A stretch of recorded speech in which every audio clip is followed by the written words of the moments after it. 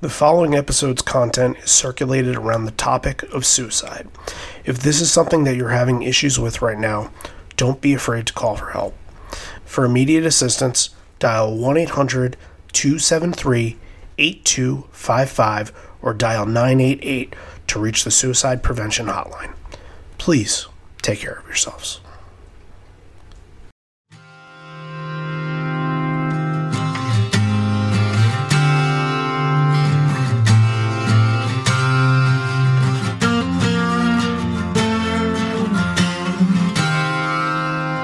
If you'd like to contact the show, send us an email at liveonfourlegspodcast@gmail.com or get involved in the conversation on social media.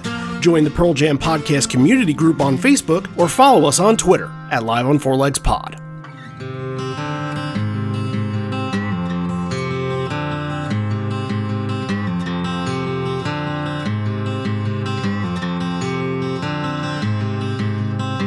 Summer nights are long, warm days, stolen as the old moon falls, and the mirror shows another face, another place to hide it all, another place to hide it all. Lost behind the words I'll never find, and I'm left behind as seasons roll on by, sleeping with a full moon blanket. Hey everybody, now welcome to Live on Four Legs, a definitive live Pearl Jam podcast, and we're here for this episode. This was unannounced. This is releasing around the 5th anniversary of the loss of Chris Cornell, and this has been something that's been on my mind for a while, just for the podcast, how we can pay tribute to him. A couple of years ago, there were some ideas to potentially do a Temple of the Dog show from 2016 and do that. And I really thought for this moment, it would make sense to cover something Pearl Jam-wise that he was a part of and to sort of remember his legacy throughout music, to sort of remember who he was and what he did for this band and what he did overall for Soundgarden and Audioslave and every project that he was a part of. And just pay tribute to it all, because even after 5 years, it feels like it was just yesterday, and it feels like it's still impossible that it happened. And I think a lot of people still feel that way. So hopefully for a lot of people this is affected. Hopefully, we can kind of relive on some of the good stuff that Chris was a part of. And today we're going to do the Irvine show from Lollapalooza. That was the last Lollapalooza show from the festival, and they did 3 Irvine shows in a row, so this was the final one, and the next week they would play Drop in the Park, so this is right at the time where Pearl Jam is really picking up. But of course the Cornell connection can't be understated enough, so let's get right into it. Randy Sobel, John Farrar. Hello. I want to start with this. It's tough to sort of think back on it. I know I maybe have more of a personal connection to Cornell than you might. I don't want to, just from what I gather, I know you're not as much of a Soundgarden fan. Yeah, never really hit me in the same way. But I think, just telling the stories here, I just want to know, do you remember the moment 5 years ago when you heard what happened, and you remember, what that day was like? Because it's something that I thought about for weeks. Yeah, I just remember it being such a shock, because you think that by 2016, 2017 that we're done with this. That those ghosts have been exorcised and those demons have been pushed to the side, and we've gone through and we made it out the other side. Right, and I'm saying we, but obviously I'm not, in the circle of of this, but, you know, we as a fan base and, you know, them as a band and a community and a town. You think that we thought we were on the other side of this thing, and it turns out that one more snuck up and got him. And I just remember feeling just really, you know, Cornell's, you know, Soundgarden's, it's not something that's on my favorites list. I know a lot of people, I'm probably in the minority here on that, but I just remember just, God, like, what a tragedy to have made it this far and then lose it now, because they had come back and the Temple shows, like, I remember I didn't get a chance to go, but, you know, listening to those bootlegs sounded so good. They were doing lots of different stuff, and it felt like they were really rejuvenated. Yeah, and then, you know, the stuff comes out, you know, afterwards, you know, we find out, you know, what happened and everything, and just such a tragedy. And you just wonder, like, just another blow to that community, and like how many of these things are they going to have to go through, like, just awful. That was a bad stretch. That was a really bad stretch for anybody that liked and got through with that period of music, because a couple months before that, I believe it was December, don't quote me on that, it must have been December 2016, that Scott Weiland had passed. It wasn't very long. It was right there. It was right before it. And then in the aftermath of this, some of the stories that you hear that are going around, like, of people that are really, really close to him. One of them was Chester Bennington. And I think he spoke at his funeral procession. Some stories had come out about, like, what his relationship with Chris was like, and then I want to say it was no later than June, Chester was gone. The same exact thing. And it wasn't like we were losing all of these great musicians that had accomplished so much. It felt like all of these people that had a chance didn't take that chance, had a chance to continue what they were doing, decided not to. And that was what was really hard about it, because, you know, you hear things sometimes with people you know, and that hurts you too. But, you know, not everybody that you know is going to know somebody that's connected within your circle. For this, it's like the world gets involved in this, and everybody has some connection and some sort of way that they're trying to make sense of this. And it's extremely tough because the situation is so fragile, and nobody wants to talk about this. Nobody ever wants to talk about the epidemic of suicide. People can say it's too sad. People can say it's just something they don't want to think about. But the more you talk about something, the more you're able to help prepare to prevent it. And, you know, it just feels like when one happens, they kind of fall almost in a domino effect in a way, which is just really scary and sad. I go back to Anthony Bourdain and Kate Spade that died within weeks of each other as well.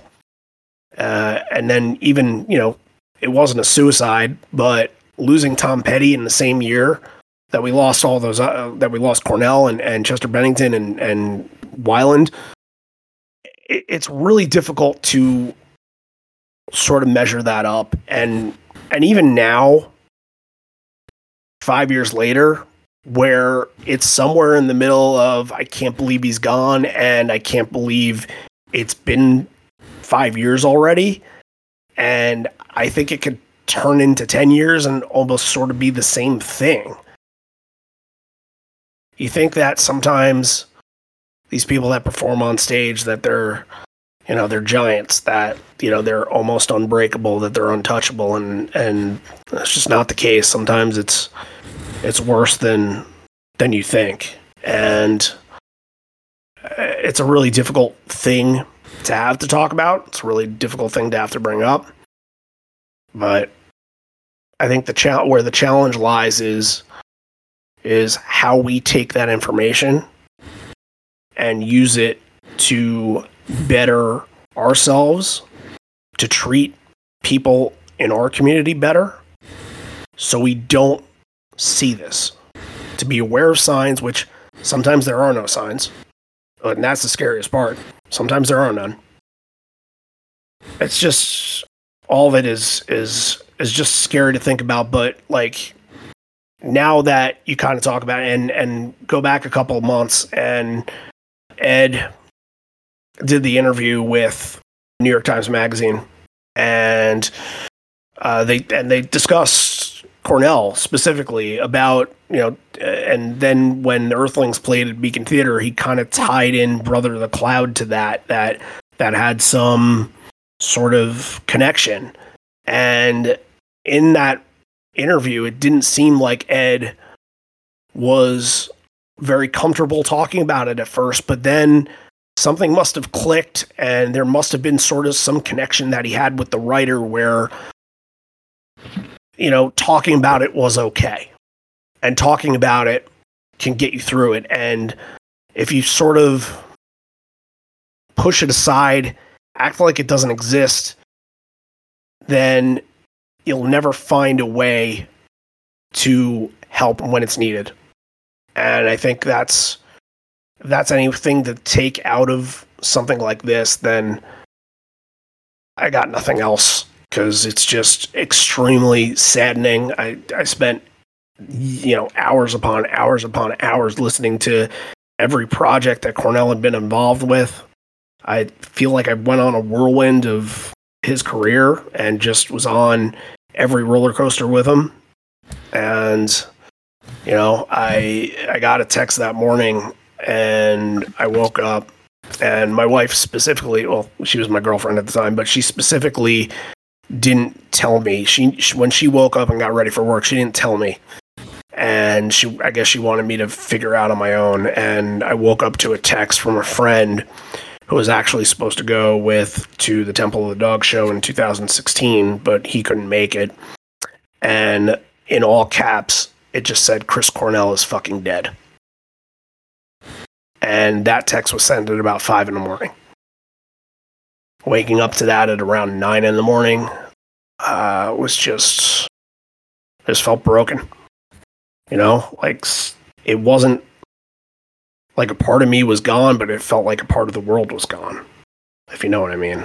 So all I have to just say right now is just the kindness that you share with others can make a huge difference into how they making somebody feel better, whether or not you know what's going on with them or not. Just being kind, being patient with people, understanding, accepting them, that could make a world of difference. So if we could start on that, then I think we're on the right track.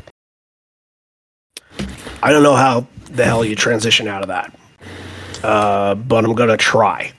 So, as I mentioned, this was the last night of the Lollapalooza tour. Soundgarden was a part of this. They toured the whole entire way, and of course, being basically when Ed moved in, it felt like, along with the band, Chris Cornell was there as sort of a welcoming guide to him. Like, I'll tell you what places to eat in the city. I'll show you around. If you need a spare room, I'll give you a room, kind of deal. And of course, Chris at this time was reeling from the death of Andy Wood, and it felt like maybe Chris needed to make that sort of same connection with Ed. And he did. He had a very good relationship with Ed the minute he moved in. Yeah, they talk about that in PJ20 a little bit. Like, he needed someone to lean on. Like, he needed to fill that hole, and Ed was there. Ed looked up to him. Like, he was a Soundgarden fan, so yeah, here's this young guy that kind of needs mentoring, and here's this kind of elder statesman of the scene who's been around already for 5 or 6 years, been in bands since he was just a kid, who needs someone to mentor. So they were kind of made for each other. Yeah, I think the story goes like within their first week, or it might have been like the first couple days, Temple was recording and he pulled Ed up and he's like, hey, let's see what you could do with this. And after one take, he was just blown away. And that's what would become of Hunger Strike. And of course, that's some of the legacy that he leaves behind through Pearl Jam, through Temple of the Dog. And it's really just a very small part. But they're always part of the conversation together when you think about those two bands gaining that popularity right in the middle of 1992, and hear this record, this tribute record that's been out for a year. People are now figuring out that the two of the biggest bands that are in heavy rotation now, their lead singers are singing this song together, and then it just blows up. So it becomes a big thing, and you could see the friendship between Cornell and Cameron with the rest of the band, and Cameron's going to be part of the story too. He has to be, So you see that kind of resonate, and it just feels like this whole entire tour was more of a bonding experience. If you've seen their pictures all over the place and there's like a wooden room or something like that, and all the Soundgarden members are together, all the Pearl Jam members are together sitting on couches. They're like iconic photos. They really are iconic photos. And yeah, like the two bands were almost inseparable. So yeah, this show has a real like last day of school energy. Oh, yeah. Like, they've kind of become brothers through this whole tour over the summer, like riding in the buses, riding in the vans. And this definitely has a feel of like, where we made it through it. We got through this. We're going to have a good time. And it's just becomes like, just from the first note, they just look like they're, kids in school who are on the last day of school, like bursting through those doors, like, we're free, we did it. Like, just the jubilation that is just palpable on stage. Like, you can really feel that they are in a really good place. Like, they've grown this summer. Like, yeah, this is the summer of 1992. Like, that was the summer of Pearl Jam. You could not escape it. And like, they were still playing, probably first thing. I think they were one of the first or second band to play. The show's like still very bright in the afternoon, but the place is packed. Like, there's still a pit going. Like, they were one of the bands to see already. Yeah, I think that like it didn't start out that way. Like, I think when they signed up for that, of course, it was probably earlier in the year. Sure. And they were thinking, okay, well, Ministry's here and Ice Cube is here. And of course, the Red Hot Chili Peppers and Soundgarden are here. So yeah, we're going to put Pearl Jam kind of towards the bottom. And I think they were even before Jesus and Mary Chain, if I believe. Sure. Yeah. So, and then at this time, like now people sort of midsummer that know that they have these tickets that might have bought these tickets for Red Hot Chili Peppers are now like, we have to make sure that we're there to see Pearl Jam. Like, and the whole crowd you could see on the YouTube video is watching. So, all right, why don't we get into it a little bit? Let's get in with the first song on the set list. It's Baba O'Riley, which, of course, mostly everybody knows as a closing song or part of the bread and butter that we talk about. This is the one and only time that they've ever opened a show with it. And if you want something that's going to define, like you said, like last day of school closing, I feel like that's it. I feel like it's a bunch of kids just singing their favorite songs. And it doesn't have to be their songs. It's just songs that they love. And look, it's not a long set at all. It's less than an hour, but there are more covers in here than there are actual Pearl Jam songs. And all the Pearl Jam songs that are in here, Hard to Imagine notwithstanding, are all like the hits of 10. Even Flow, Jeremy, Alive, Porch.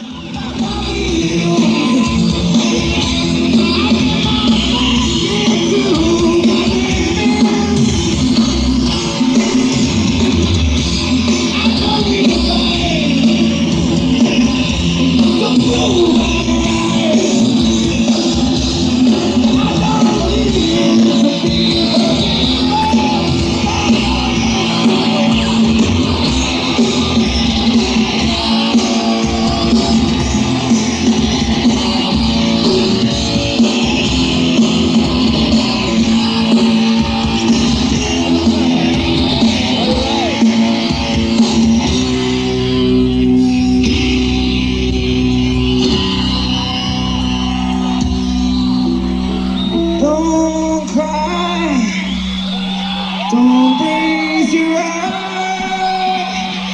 It's only teenage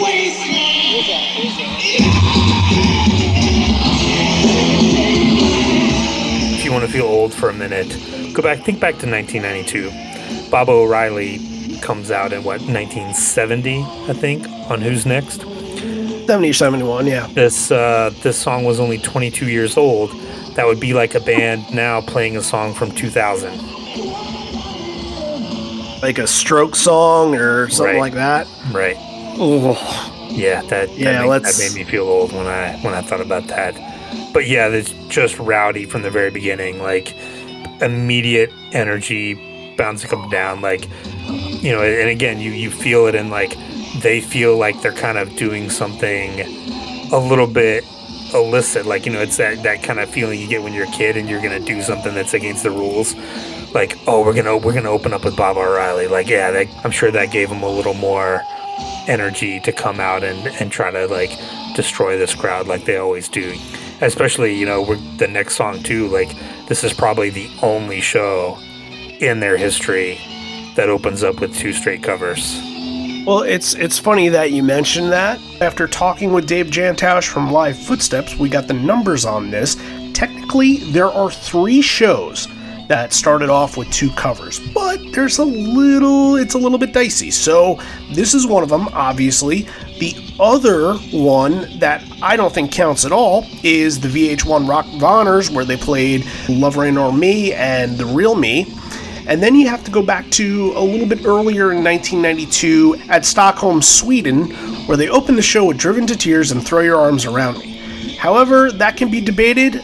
Not quite sure if that counts as a preset or not. But there you go. There's the 3. There's some kid on stage for Baba O'Riley. I know, like, they introduce William from Jesus and Mary Chain comes out and plays for Sonic Reducer, but I couldn't tell who it was that was out for Baba O'Riley. Probably someone. Well, Ed said there was some, before he mentioned William, he said that there was somebody else, and I couldn't make out a name. I couldn't put 2 and 2 together, so I don't know if it was that person or not, but it seemed like it wasn't somebody that was wearing out their welcome. Like, it was somebody that was supposed to be there. Like, there was no security trying to push him off, and Ed's, you know, jumping around and dancing with him too. So yeah, I think legit was supposed to be there.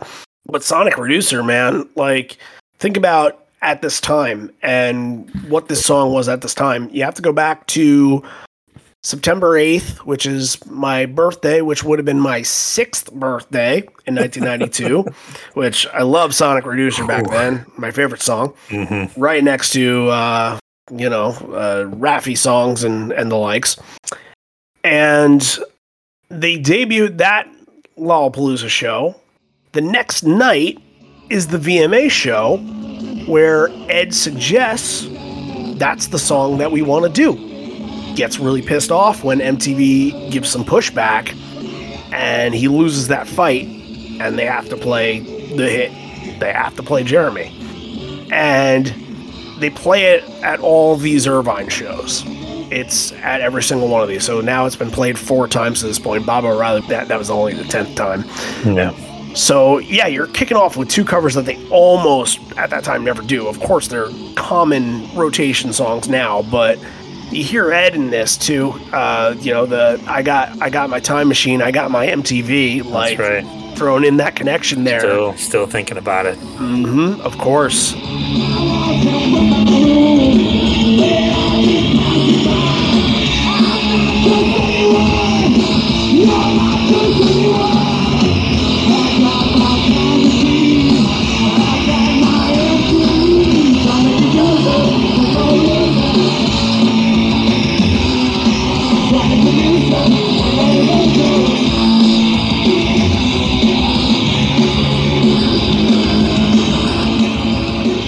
In 1992 wasn't very forgiving. If you kind of stepped on his toes the wrong way, if you kind of looked at him the wrong way, he held a grudge for a very, very long time, and it took him a while to get over that stuff. But this was in prime fuck MTV kind of era, and I wouldn't be surprised that somewhere around this time at one of these shows they were thinking backstage, yeah, we're never making a music video again. Could be.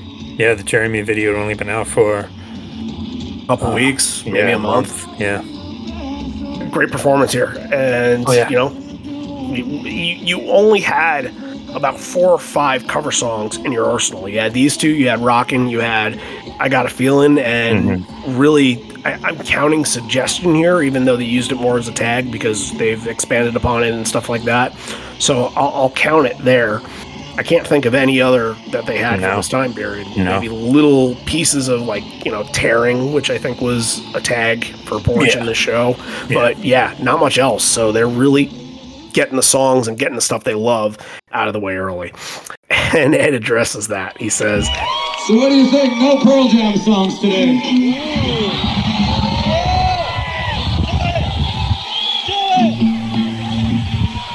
Okay, maybe one.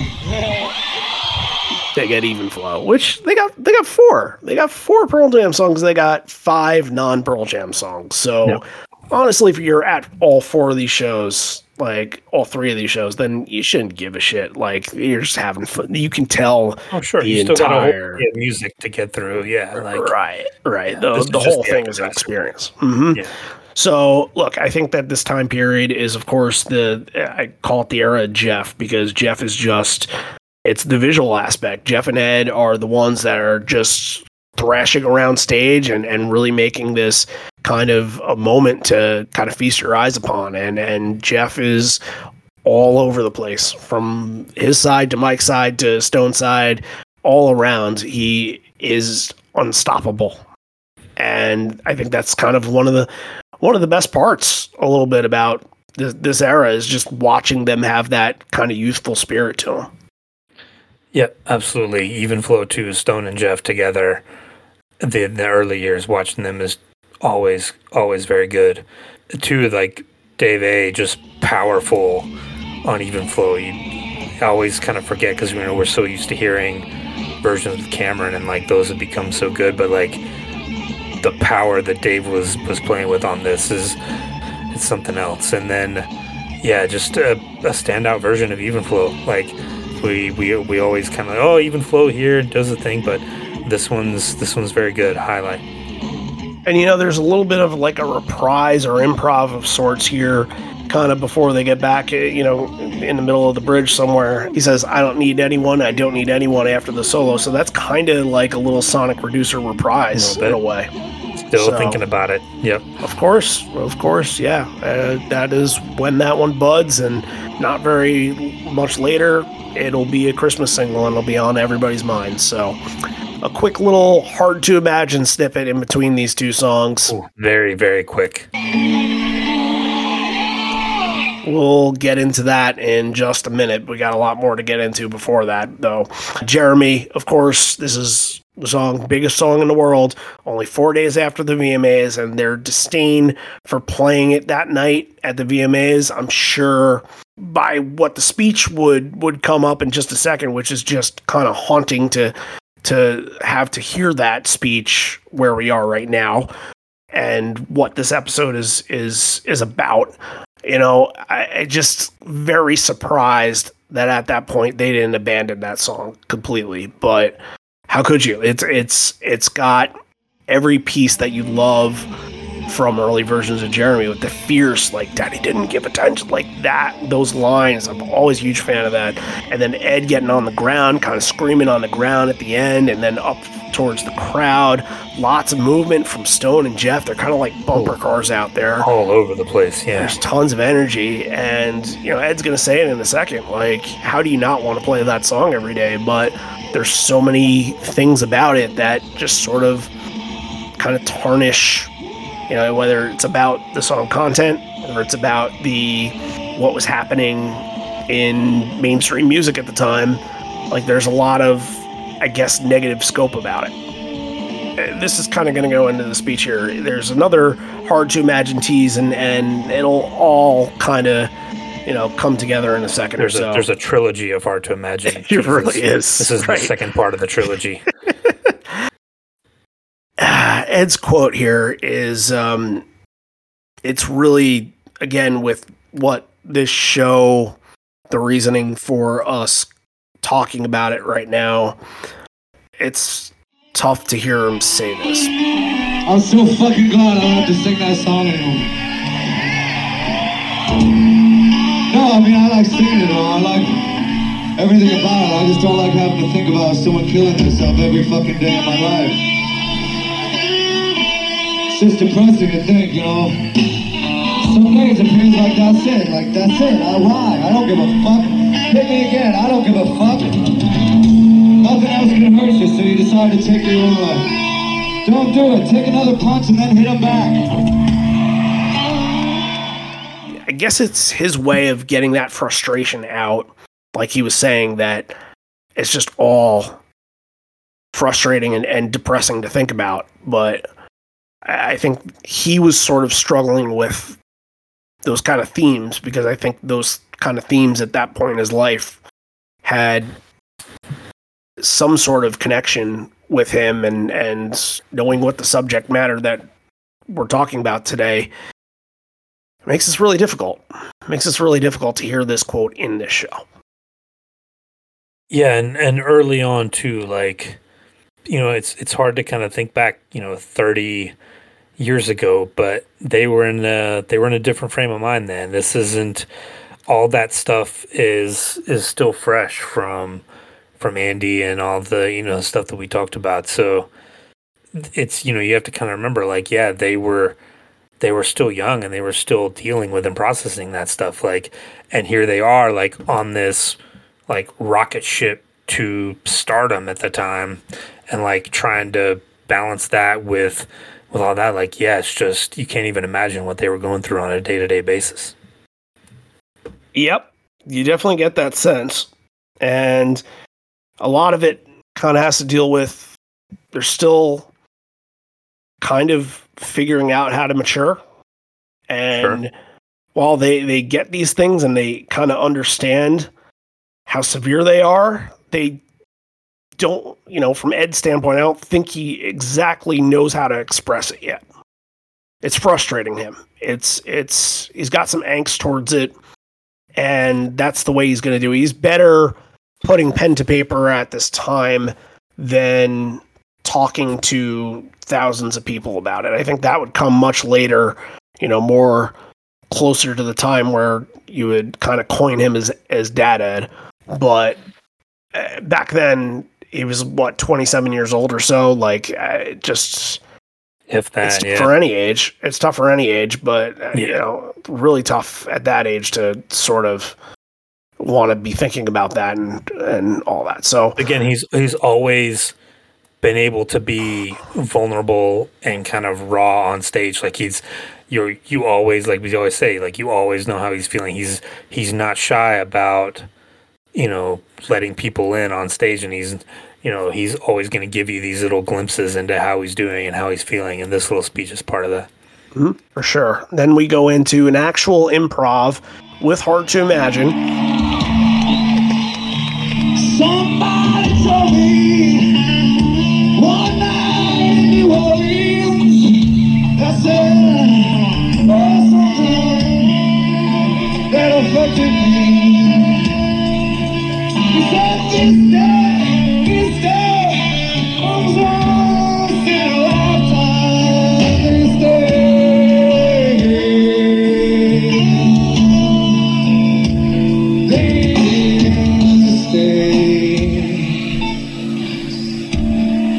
This motherfucking beautiful day.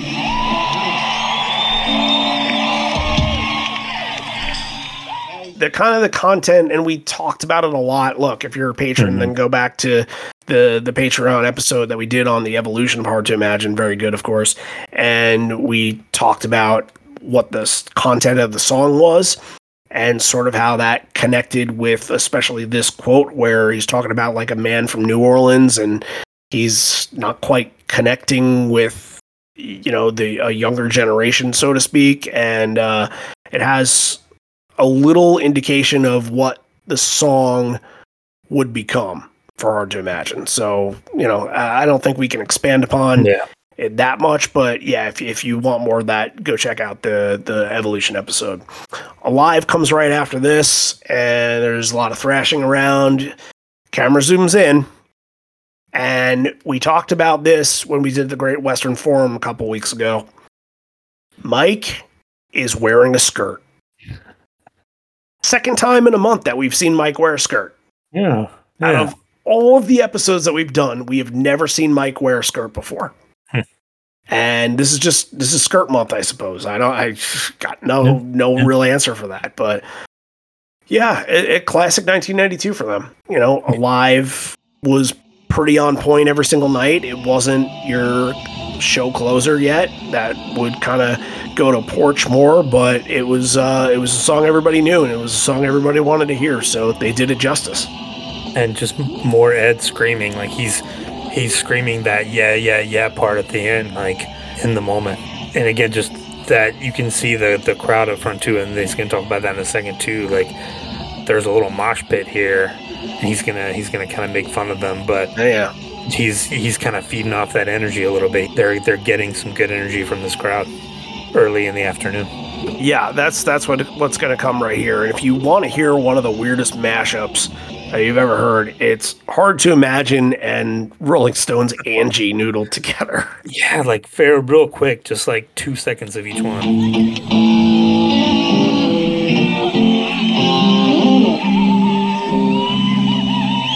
A little odd, but you know, that's sort of what Stone was working on, and that's sort of what Mike's music that he was listening to at the time. So I guess it works. And Ed's quote here about the pit, very, very good. Said, "You think that's a pit? I hate to inform you, but I've seen a few of these, and this ain't no pit.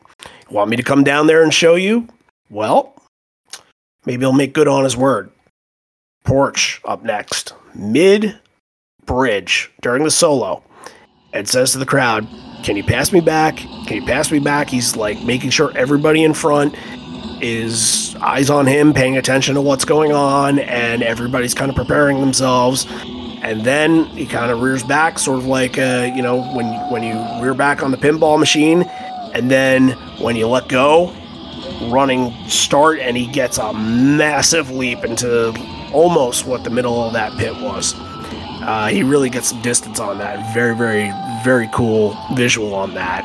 And yeah, he gets to be right in the middle of it, like he just said. Yeah, he was saying, like, pass me back, take me over, like over and over again, like building it up, like kind of waiting for them to acknowledge, like, okay, like he wanted to make sure they were going to be up for it.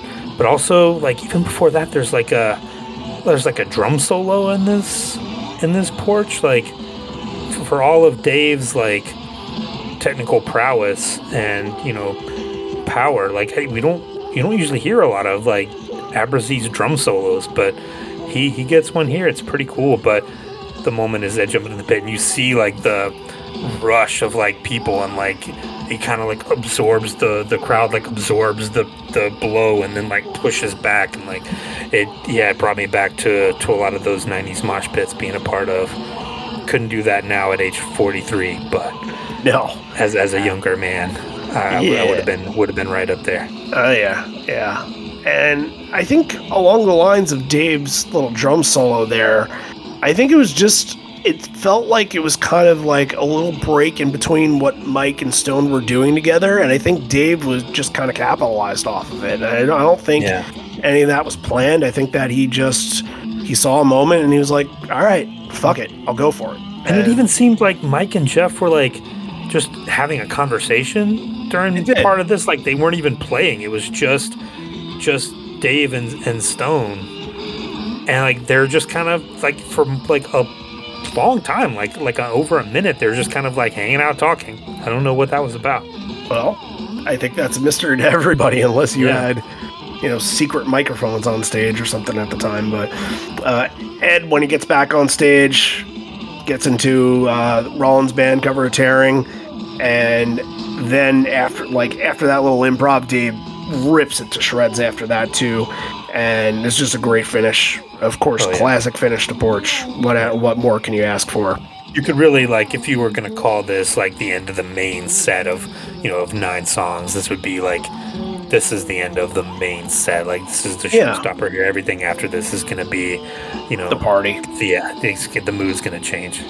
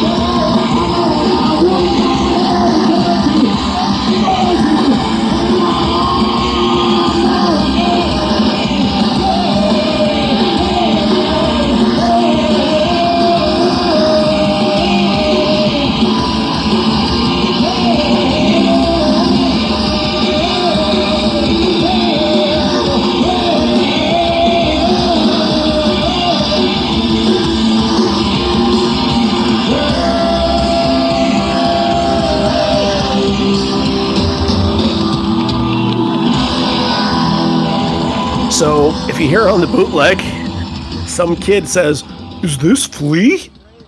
Oh no, that's not him. No, Flea was not on stage for this, but there are a lot of people that are on stage. Who are all these people? 8 guitarists and 3 drummers, I counted. I think a lot of them were members of Ministry, it seemed like. Yeah, I think, I looked at the lineup. I think I saw a couple of women on stage. I think probably Luscious Jackson, a couple people Lush, maybe definitely some Ministry and Jesus and Mary Chain. Even Seaweed, I think, was playing this, and they're kind of a Seattle band, so I wouldn't have been surprised if someone from Seaweed jumped in and to get in on the action. Imagine if Ice Cube were just like, all right, I'm going to take a guitar and rock out with you guys. Sure.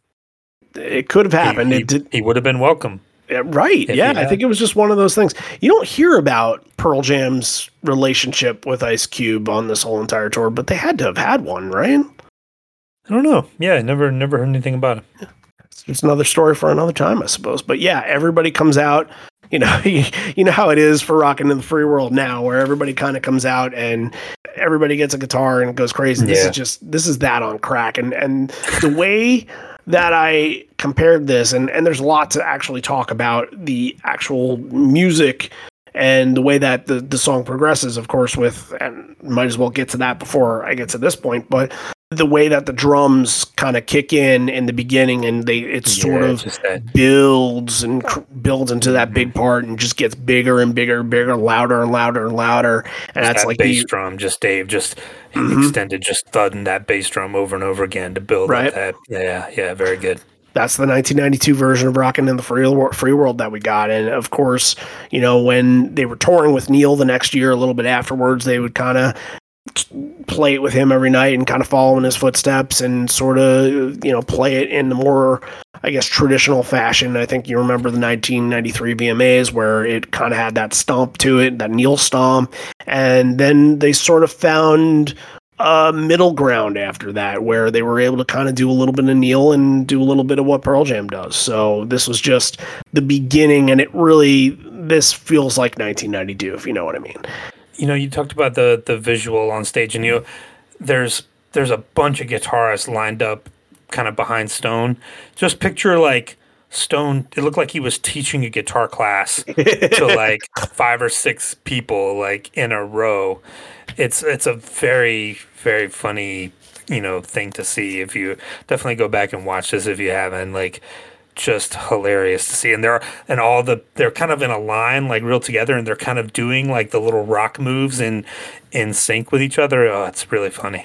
You know what it reminded me of? It reminded me of when you see these videos of like hundreds and hundreds and hundreds of people got together to play Smells Like Teen Spirit or Back in Black or something like that. Kids, yeah, that's what that reminded me of a little bit. Yep. But I'm gonna make my analogy now, because now, you know, we talk about the party atmosphere with Rockin' in the Free World, how it brings the crowd and the band together, and whoever's on stage, it's just everybody just having a good time. There's a difference between that kind of Rockin' in the Free World and this kind of Rockin' in the Free World. This kind of Rockin' in the Free World that you get nowadays is sort of like, you know, the end of your night at a wedding, where everybody, you know, you're happy, you're excited, you're celebrating the bride and groom, and you know, you're a little tipsy, and you're all just dancing and having fun together. But you know, nobody's going too crazy. Like, there might be one drunk uncle or one, you know, groomsman that's kind of going a little bit wild, but everybody's just kind of laughing it off. That's what Rockin' in the Free World is like now, and it's kind of like good, clean fun almost in a way compared to what this is, because this is a house party. This is like let's fucking tap the keg and let's have an all-night rager. Let's go into the basement and just drink and do keg stands and do, you know, bong hits and everything like that. That's what this visual had to feel like as compared to what Rockin' in the Free World is now. Yeah, I could see that. So, if that helps. All right. Yeah. Now, Ed, after the song, says, you all better fucking vote to keep it a free world. I agree. Please vote. Yeah, he Voting's had been important. kind of riffing on at the end, like, the United States ain't a free place. Right. The United States ain't a free place. Yeah. Yep. Reminds you, it's very Rage Against the Machine sounding right there. Right. All of this are American dreams, all of which are American dreams. All right, so now Ed, of course, after all of these people are on stage, he's now like, is anybody else back there to play? Oh, there's someone. We have, of course, Matt fucking Cameron and Chris Cornell make it to the stage, and we have the official Temple of the Dog reunion right here, which they did a little bit in the Virginia show on this tour. I think that was around the same time where Hunger Strike was still starting to explode as well. And yeah, it's funny because just seeing Matt Cameron there and taking the stage, and essentially what you're looking at is Pearl Jam. You're looking at Temple of the Dog, but the only thing that really differentiates it from being Temple of the Dog is Chris. But, you know, it feels totally normal with Cameron sitting there. It's not like, you know, back then, yeah, he's a special guest, but even when he's sitting in then, you're in this band, man. Like, this, you're Soundgarden, and you're definitive to Soundgarden then, but you were meant to be in that spot.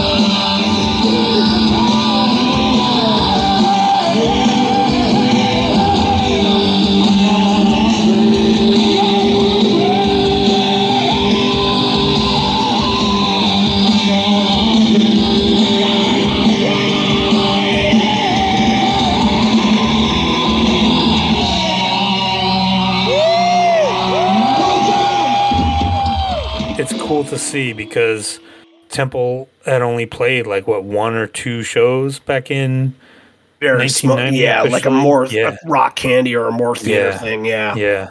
So you almost like it was like, oh well, that'll never happen again. But then all of a sudden, at 2:00 in the afternoon in Southern California in the middle of September, here you go. Like here it is. Like all of a sudden, like there they are. Like okay, cool.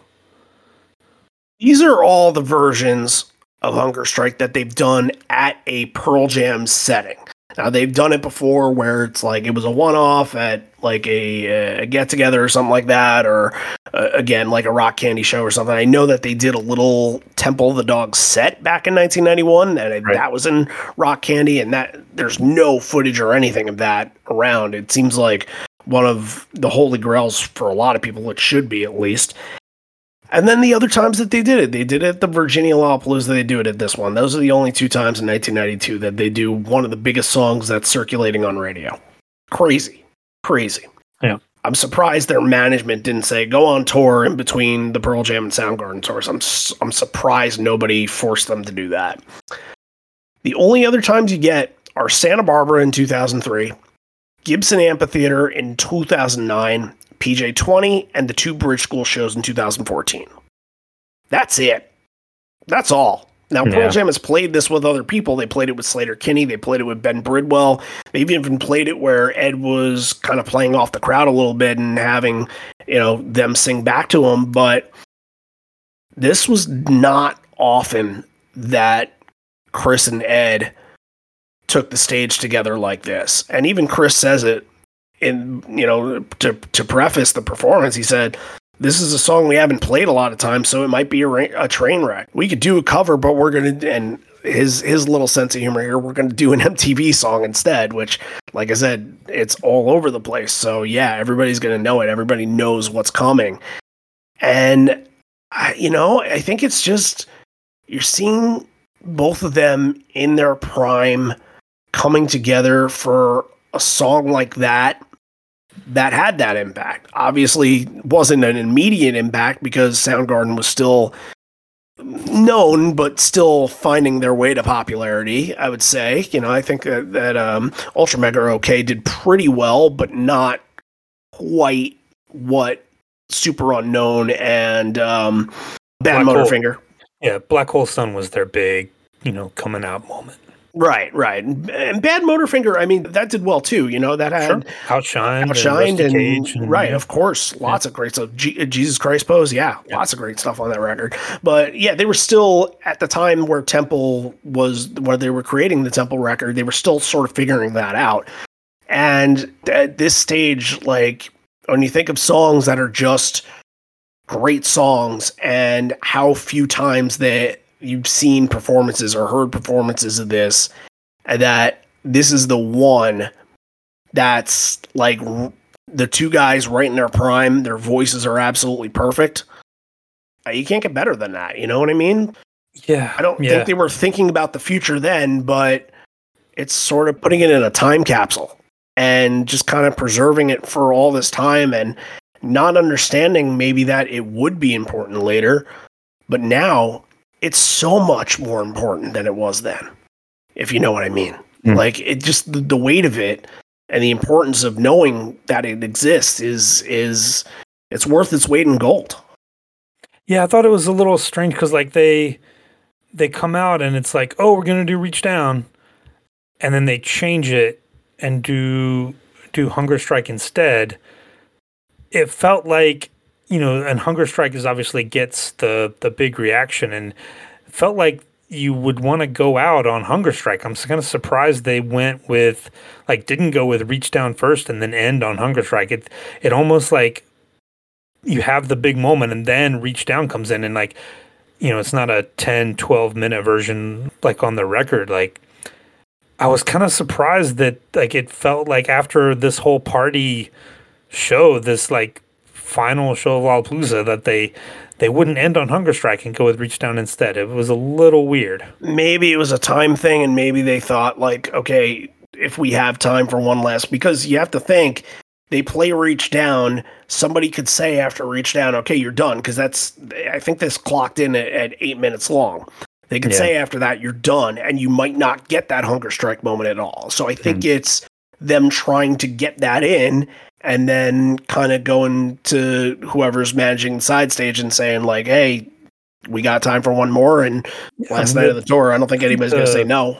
True. I mean, the times are set. They would have, it'd be 40 minutes or whatever. Right. You'd have you have 2 o'clock to 2:40, and that's your time. So yeah, I wonder if even, and I don't have any information on this, I wonder if Soundgarden took a little bit of chunk out of their set, or had to because of that. Yeah, who knows? It's probably lost the time, but yeah, you're just hearing again. Both of these guys are in their prime, and just listen to Cornell.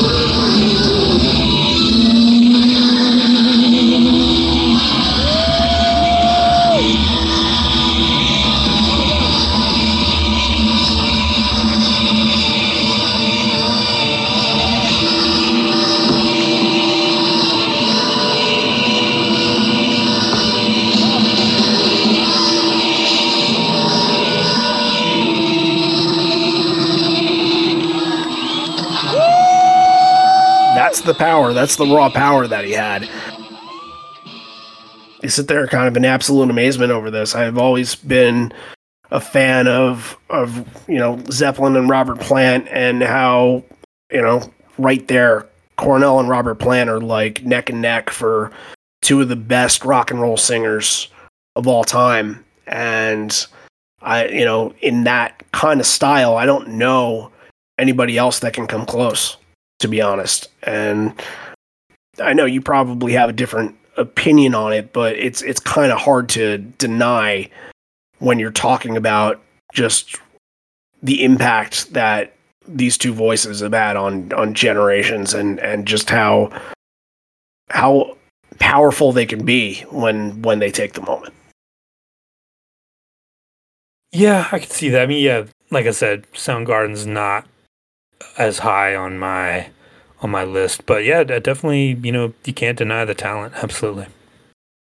So Hunger Strike is great, and they do get the chance for one more, but this is really cool what Ed's saying in between here. He said, 2 years ago in October, I didn't know Jeff or Stone, which, I think they had met in October, but the timeline of this would be very interesting to figure out, like, when exactly this show was.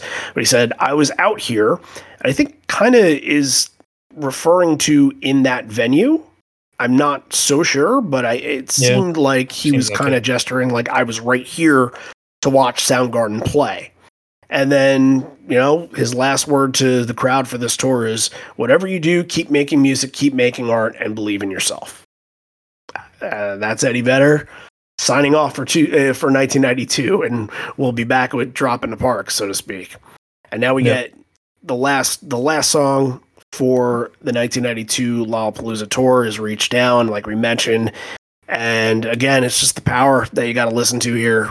It's just firing away so many different points where he can kind of get real down and kind of, build to that moment, build to that tension. And then out of nowhere, you're like, whoa, where did that come from? It just soars and shatters. And, of course, Mike's solo is massive in this. Of course, that makes for a massive moment. It's an 8-minute long song, and we get like huge heavy drums on it with Matt. Like, this is a great Matt performance too. You can't underestimate what Matt does with Temple of the Dog at all. It definitely a different feel than both Soundgarden and Pearl Jam stuff that he did, but like, it's undeniable how good Cornell sounded on this. This was just excellent performance. Yeah, and Ed, like, just kind of standing back at his little mic, like, just helping out on the chorus, like, just doing the little backups, just perfectly willing to just take the back seat and let him have the moment. Yeah, that was cool.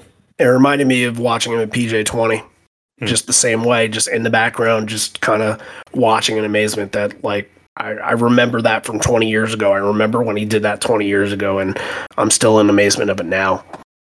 And, I think the best thing that we could do with the show is just preserve that memory of him and say that this is what made him special. This is what made people attach themselves to him. Not that just his voice was good, it was that he was able to emote. He was able to take some pent-up frustration, to tense anger and energy, and able to belt that out, and you felt it. You felt some of that within yourself, and you were able to kind of relate with it. And I think those are the things that make it difficult when somebody that you, I don't want to say rely on for your entertainment, but somebody that you admire for the skills that they provide does that, for your entertainment. It's definitely, when it all kind of goes gone, it feels like you do lose a little bit of a piece of that. And of course, the records and the footage and everything like that will last for eternity, we're hoping. I don't see where else it would go, but yeah, it's just I think that's the thing that you have to kind of hold on to here, to remember and appreciate and respect who he was and what he was able to do. So, tough one to get through. We're not going to rate anything. We're not going to pick any moments here. We're just going to let this speak for themselves. This isn't like a show that we're going to judge. This was just, let's talk about it because it deserved to be talked about. Chris deserved to be talked about. It's a good show. This is not an important aspect of this, but we did need to have a 200th episode set for a certain week and putting in other episodes. And there's going to be one other that is going to be total random by surprise and, short, hopefully, and fill in kind of like this one is. And that's going to help us get to where we want our 200th episode to come in September. So, again, like the least important aspect of that, but that's why you're not getting this in the normal spot on Wednesday. And that's why we're not really going to add any sort of embellishment and achievement to this. It's just going to leave it as it is. No rating. The moment is just being able to know that this exists. So, all right. Hopefully you guys are enjoying the tour, and we got more that's going to come on this week. Of course, Sacramento and Vegas are right in the wheelhouse. They're right around the horizon, and once those shows get finished, and once I, finished my travels, we will have a couple episodes out with our instant reactions. So that should be fun. Can't wait for that. I'm going to guess that comes out early next week. So hope to see you all there for that. If you're interested in donating, head on over to Patreon, patreon.com/liveon4legs. Thank you all for tuning in, and be good to yourself, because you deserve it. Take care. Indisposed, in disguises no one knows, hides the face, lies the slave, and the sun in my disgrace.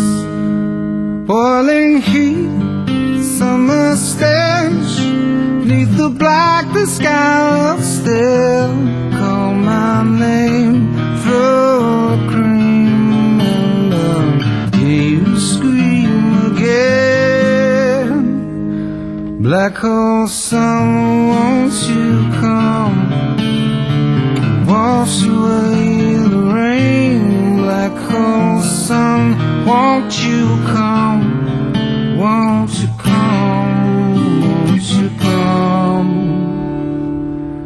Stuttering, cold and damp, steal the warm wind, tired friend. Times are gone for honest men, and sometimes far too long for snakes. In my shoes, walking sleep, in my youth I pray to keep heaven send hello